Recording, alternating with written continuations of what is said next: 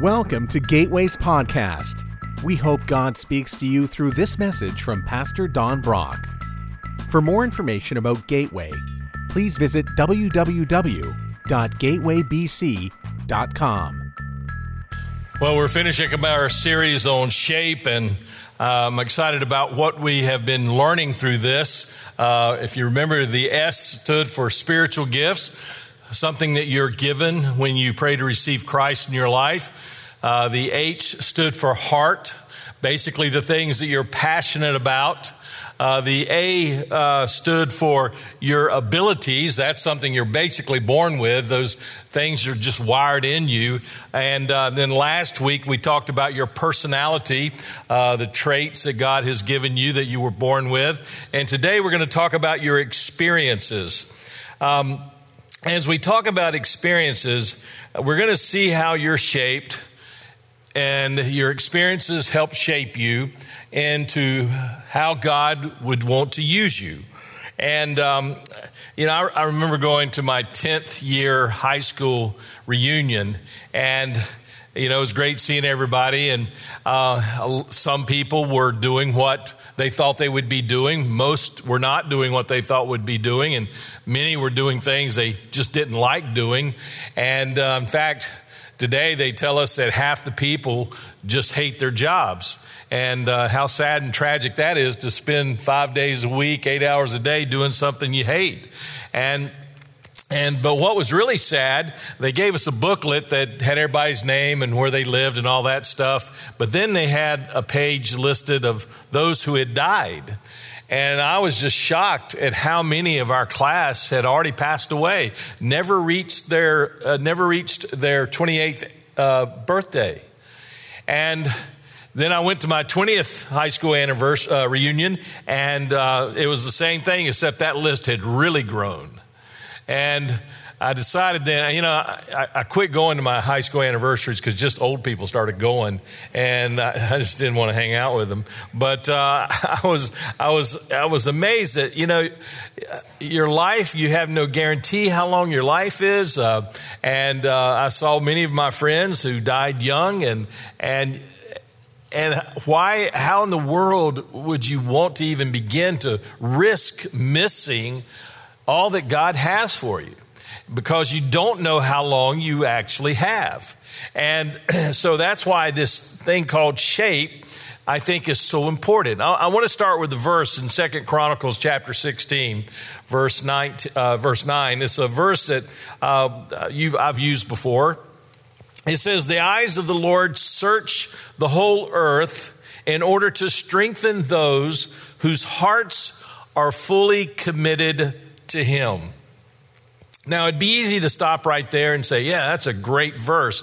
But I want us to back up for a second and make sure we look at the context of this verse, because it totally changes the depth of its meaning. And some of you can relate to what I'm about to share. This basically was shared to King Asa. He was the third king of Judah, about 900 years before Jesus. And he's a great example. He was king for 41 years, which is a pretty long reign. And he started off great. I mean, he did a good job. The Bible says in 2 Chronicles chapter 14, so chapters 14, 15, and 16 deal with his reign. And it said, there was peace in the land. Asa did what was pleasing and good in the sight of the Lord his God. He did what was good and right in the sight of God. Now that should be a theme for your life, that you would want to be a constant goal for you, that I'm doing what is good, I'm doing what is right, based on what God has to say, based on how He sees things. So it was what was in the sight of God that mattered to Asa. And Asa did things right. In fact, God showed how faithful He was to His king that He had put in place there. There was some Ethiopians who were going to come and do battle with them. And you see, Asa at that time He had 300,000 warriors, and then the tribe of Benjamin had another 280,000 warriors. But the Ethiopians came after him with over 1 million warriors. And they had something that the tribe of Judah, that Judah did not have, and that was chariots. They had over 300 chariots, which that was a devastating thing in battle and very feared weapon. And God defeated the Ethiopians. I mean, he gave great victory. And Asa realized God's the one that won the battle. And so then there was peace for a long time, and God did that very thing. Now, Asa started bringing reforms. He got rid of idols. He stood up for what God believed, what God said matters. In fact, he even stood up against his own great grandmother, the Queen Mother, who had built this Asherah pole that was pagan type worship, and he tore it down, took it out to a valley, had it burned. I mean, he stood up against his own family members, the matriarchs of his family, who were doing things that were contrary to what God said. And so, yeah, he was doing what was right in God's sight. But as he started getting older, Asa started trusting himself. Oh, I've got this now. I know what to do. And, so often we as believers do that with God. You know, it's easy to say, God, I've been a Christian a long time now. I'm not going to spend much time praying about this. I know what I'm supposed to, so you take the day off. I got this. And rarely does that work out well. Because God will take you at your word, and he will back up and he'll say, okay, let's see how you do. And that's basically what Asa did. I mean, he started hearing about a neighboring king building up his army. And so Asa, he went to the temple and took a lot of the treasure out of the temple and sent it to a different king and said, hey, let's make an allegiance, an alliance. And it was somebody that would have been an enemy, but he went and made peace with his enemy and said, let's make an alliance, let's defeat this other guy. And basically they did. But here's the deal. They won a battle, but they lost the war. In fact, God sent a prophet to Asa and said, here's the deal. You trusted in your own abilities, and you did not trust in me. You have trusted in your maturity and your wisdom and your discernment and your experiences instead of trusting me. You see, as we talk about your experiences today, you have to take your experiences and give them over to God to find real meaning out of them. And so there was no war for 35 years. And then Asa kind of forgets how things work. And he didn't really trust God. I mean, he wasn't open about it, that I don't trust God. He didn't make those kind of statements, but basically he said, I got this, God. And he went and made an allegiance with somebody that he shouldn't have. In fact, God says to him, said, look, if you had trusted me and had called upon me, you would have had victory over even the guy you made an allegiance with. Nobody would have touched you. But because you did things your way, well, here's what happened. He says, don't you remember what happened to the Ethiopians and the Libyans and their vast army? Don't you remember all their chariots and their charioteers? And at that time you relied on me and I handed them over to you. Don't you remember that? And then God says, for the eyes of the Lord search the whole earth in order to strengthen those whose hearts are fully committed to him. So Asa started off great. And his heart was fully committed to the Lord for about 35 years. And in those last 6 years, Well, look at the rest of verse 9. He says, the eyes of the Lord search the whole earth in order to strengthen those whose hearts fully committed to him. What a fool you have been. From now on, you will be at war. Wow. He forgot his experiences. He forgot what God did. And as a result, God basically said, oh, you won a battle, but son, you lost the war. What you've done by not relying on me and trusting me and following me, you've set yourself up that for the rest of your life, you're going to be in constant battles. I don't think that was the kind of retirement that Asa was looking towards. So when you have your experiences that we're going to talk about today, you have to take these experiences and use them to remember who God is and how faithful he's been, and then use those experiences to minister to others. You see, God planned you for his pleasure. You know, once I settle that in my mind that I'm here for God's glory, not mine, it kind of changes things. God made you for his pleasure. God made you to be a part of his family. That's huge. I mean, that's big. I get to be a part of the family of holy God. And I was created to actually be like Christ. I was created for that. You were created for that. That I'm to grow and to mature and to become a disciple, a follower, an imitator of Jesus Christ. Those are the plans and purposes God has for me. And before you and I were born, God had good works that he was shaping in us. And so God put you here and put me here to make a difference. Let me say that again. God has you here to make a difference. That it matters that you lived. That your life actually makes a difference in other people's lives. So, God has shaped me through my experiences. And so let's kind of look at some of those experiences. First of all, you have a spiritual journey, so you have those experiences. You have spiritual experiences. And some of you, maybe they started when you were young, and maybe some of you that started when you were older. Some of you had great spiritual experiences when you were young, and then you just kind of got away from it. And then later in life, you came back to it, and that was an experience in itself. And so your experiences are your journey, the good, bad, and the ugly. I mean, it's your journey.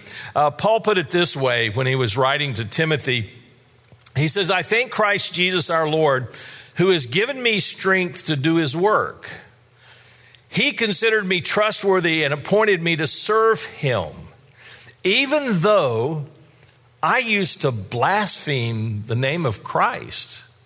Oh, that's pretty bad. And in my insolence, I persecuted his people. I mean, to the point he had them thrown in prison, and many of them died because of Paul. So I would say that Paul's spiritual journey didn't start off too well. If anything, God had justification to wipe him out, to get rid of him, to send some Christian assassin. But Paul said, God had mercy on me because I did it in ignorance and unbelief. I didn't know better. And how generous and gracious our Lord was. He filled me with faith and love that came from Christ Jesus. And this is a trustworthy saying, and everyone should accept it. Christ Jesus came into the world to save sinners. Period. And that's what's my constant message. That's what I am to share all the time. I mean, that is the message. You know, I could get up here and make a political sermon every Sunday. I could get up here and make a social sermon every Sunday.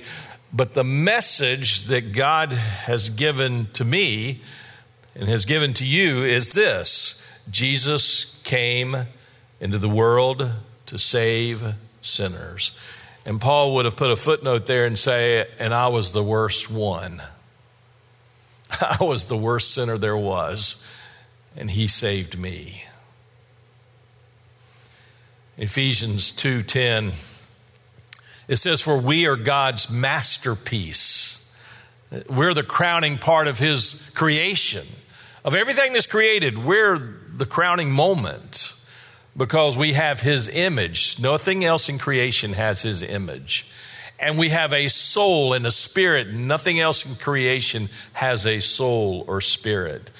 And that makes us unique, special, different. So we are his masterpiece. He has created us anew in Christ Jesus so we can do the good things he planned for us long ago. Before you were born, he planned a purpose for your life. And once you make the decision that, yes, Jesus came and he saved me, then you can start fulfilling that purpose. And so God, when I take my experiences and give them to God, then God uses those experiences for his purposes. So like my journey of how I became a Christian. Some of you became Christians in your young age and then you kind of got away from it and then later you came back. Some of you became Christians as an adult. Some have had the ups and the downs. In fact, probably all of us have had the ups and downs of our faith. And maybe some of you have even gone through those periods of time that you've really questioned. You've questioned God. And so you've had your journey. You've had your experience. And so I want to encourage you that you record your spiritual journey. I mean, I don't do it faithfully every day, but I do keep some journals. And you know, you never know. Maybe some great grandchild of yours, when you're long and gone, and that grandchild that you'll never meet gets their hands on your journals, and you're sharing openly and honestly about your journey, your experiences, and it has a huge impact on them. I mean, wouldn't that be cool? My grandkids call me Pop, and I'm going to have great-grandchildren that I'll never meet or never know, and maybe except in heaven. And if they're somehow are reading some of the things that I wrote about my experiences, the good and the bad and the ugly, you know, it'd be cool for them to say, well, I sure would have liked to have known Pop, but yet I kind of do now because I'm reading about his experiences. It's so cool to read about when he struggled with his faith. It's cool to read about when he didn't think God was hearing his prayers. It's so cool to read when God did hear his prayers and God showed up. It's so cool to read how God got him through some really tough times, and it's so cool how he trusted God even when everything was falling apart. God also has given you some painful experiences. We all have had them. Some are emotional, some are physical, some are relational, but we've had our painful experiences. And Paul put it this way in 2 Corinthians, all praise to God, the Father of our Lord Jesus Christ. God is our merciful Father and source of all comfort. He comforts us in all our troubles, painful experiences, so that we can, here it is, comfort others. Shape your experiences. The purpose, fulfillment of your experiences is when you use them for the benefit of others. Let me say that again. The real fulfillment of your painful experiences are when you use them to minister to others. And we've had many people in this church who have experienced the worst thing a parent could ever experience, and that's to lose a child. And I've not gone through that experience. So I cannot say to a parent who recently has gone through that and say, I know how you feel, because I don't. I can empathize and I can care for and love, but truly understand, no, I'm not able to. But those of you who have been and have had that most painful experience, you can legitimately say to them, I'm here for you because I know exactly how you feel. I know what you're going through because I went through it. So when I take my painful experiences and I use it to comfort others, then that experience makes some sense. It begins to have some purpose and meaning to it. It says, he also said in 2 Corinthians, when they are troubled, we will be able to give them the same comfort God has given us. You see, it's only a matter of time that somebody's going to go through the identical experience that you've had. And you're the one that can help them through it. James put it this way, and I like this verse because it reminds me when I'm in the midst of something, of a painful experience. He says, dear brothers and sisters, when troubles of any kind come your way, consider it an opportunity for great joy. That's hard. I mean, when you're in the midst of a hard thing, the last thing you're thinking about, oh, this is a great opportunity for great joy. Yee-hi. You're not thinking that. You're thinking about how bad you hurt, how hard it is. But James says, hey, when you have troubles, and you're going to, and no matter what kind they are, you need to start thinking of it as an opportunity for great joy. And here's why. For you know that when your faith is tested, so that's a clue, painful experiences will test your faith. Painful experiences will test your faith. When your faith is tested, your endurance has a chance to grow. So when I'm tested, I can grow. It's like lifting weights. When you're lifting weights, you're tearing muscle, and then it gives that muscle an opportunity to grow and become stronger. So let it grow. For when your endurance is fully developed, which when you go to heaven, you'll be perfect and complete, needing nothing. Again, that's heaven. So James is saying, hey, you're going to have some experience that are very painful. They're going to come. You're guaranteed that. So when they do come, start looking at them a little bit different.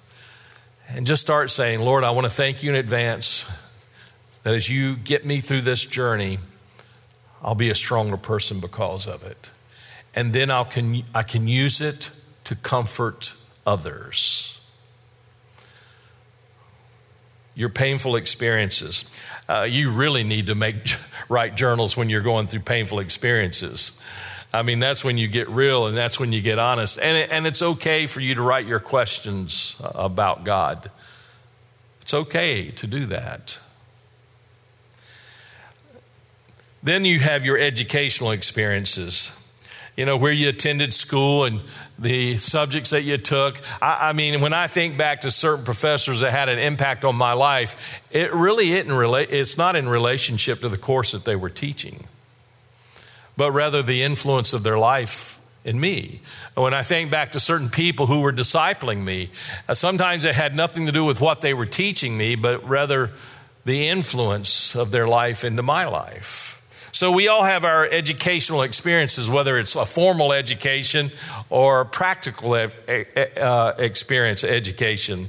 Paul, to the letters in Philippi, he said, though I could have confidence in my own effort, if anyone could, Indeed, if others have reason for confidence in their own efforts, I have even more. He's basically saying, if you want to compare diplomas hanging on the wall, my wall is going to be bigger than any of yours. I mean, he's saying, I was circumcised when I was eight days old. Here's my certificate. I'm a pure-blooded citizen of Israel. Here's my certificate. I was a member of the tribe of Benjamin, a real Hebrew. Here's my certificate. I was a member of the Pharisees. Here's my charter membership. And I demanded the strictest obedience to the Jewish law. Here's all the rewards I got for that. I was so zealous that I harshly persecuted the church. Oh, I got a bunch of certificates on that one. And as for righteousness, I obeyed the law without fault. Here's a list. And I once thought these things were valuable. I thought this wall of honor that I had with all my trophy cups was something of great value, but now I consider them worthless because what Christ has done. But here's the thing. Even though he considered them worthless compared to Christ, he still had that experience that God used. I mean, he wrote over half the New Testament. I mean, he wrote some amazing letters. God used his educational experience to do that. He had incredible conversations with learned people and wise and the smart people of his generation, and he could hold his own. He could talk to them and answer their questions because he had his education. So Paul's educational experiences was used in his ministry, just like yours. And then lastly, you have your ministry experiences. In Acts chapter 2, he says, and all the believers met together in one place and shared everything they had. I mean, they did ministry together. They sold their property and possessions and shared the money with those in need. They worshiped together in the temple each day. They met in homes for the Lord's Supper. They shared their meals with great joy and generosity, and all the while praising God and enjoying the goodwill of all the people. They had all these ministry experiences, and each day the Lord added to the fellowship. People were being saved. So you've had your ministry experiences, but whether you were just a part of it or led it or whatever, you've had your different experiences, and you should record those. And basically, all these experiences, these painful experiences, these ministry experiences, your educational experiences, your spiritual journey, these four things have shaped you and have made you who you are. I mean, if those of you who've had some severely difficult things, would you say those experiences changed you? Most likely, yes. So my question then is, based on your shape, what is your sweet spot? Jesus said it this way. I brought glory to you here on earth, talking to God the Father, by completing, this is the key phrase, by completing the work you gave me to do. I want to say that to God so badly. When I get to heaven, I want to be able to say, I brought glory to you during my years on earth.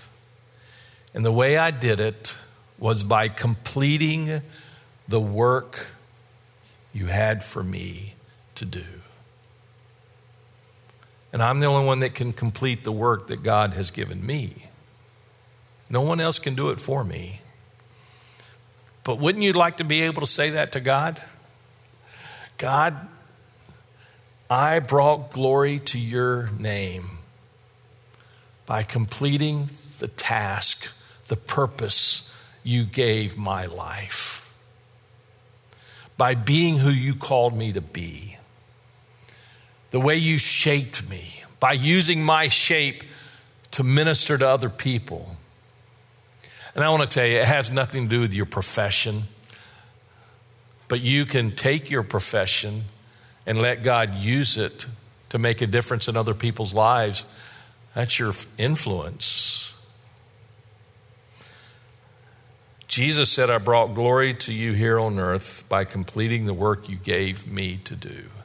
I want to say that to God, and I want it to be a true statement. So what is your next step? What do you do with this shape that God's given you? Well, let me give you a practical matter. Find a way to start using that shape. Now, many of you are already volunteering, and I appreciate that. In fact, as we were starting back up as a church and getting things cranked up, our biggest question was how many of our volunteers are ready to come back? Because if not enough were willing to come back, we couldn't do children's ministry. We couldn't do the coffee ministry. We couldn't do the youth ministry. There were so many ministries that wouldn't happen because of you, unless our volunteers came back. And so I've been so thankful and love the fact that the vast majority of our volunteers were ready, chomping at the bit to make things happen. And if you don't have that place of ministry, I want to challenge you, encourage you to try. And let us help you figure out your shape if you haven't done so yet. So here's what you do. To go to the Gateway website, gatewaybc.com, and on the main page, you'll see it down at the bottom. It actually says this, are you ready to use your shape? And then it says, click here. So you click there, it'll take you to a page, and just fill it out. And then one of our ministers, one of our staff members will get in touch with you and help you with that process. And I would also say, if you don't know where, just try something. We give you permission to quit. If you get involved in an area and you say, I love teaching, but I hate kids. I'll say, okay, quit. We'll find you a different area. We want you to experiment. We want you to get in and try it. And if it doesn't work, we'll let fine. You discovered something you're not made for, you're not shaped for. Great, we got that off the list. So let's go find something else. It's okay. And so if you're not positive about your shape, that's all right, because God's still shaping you. So figure out where God wants you to serve and begin to use your life making a difference in others, serving others, fulfilling God's plan for you. Let's pray.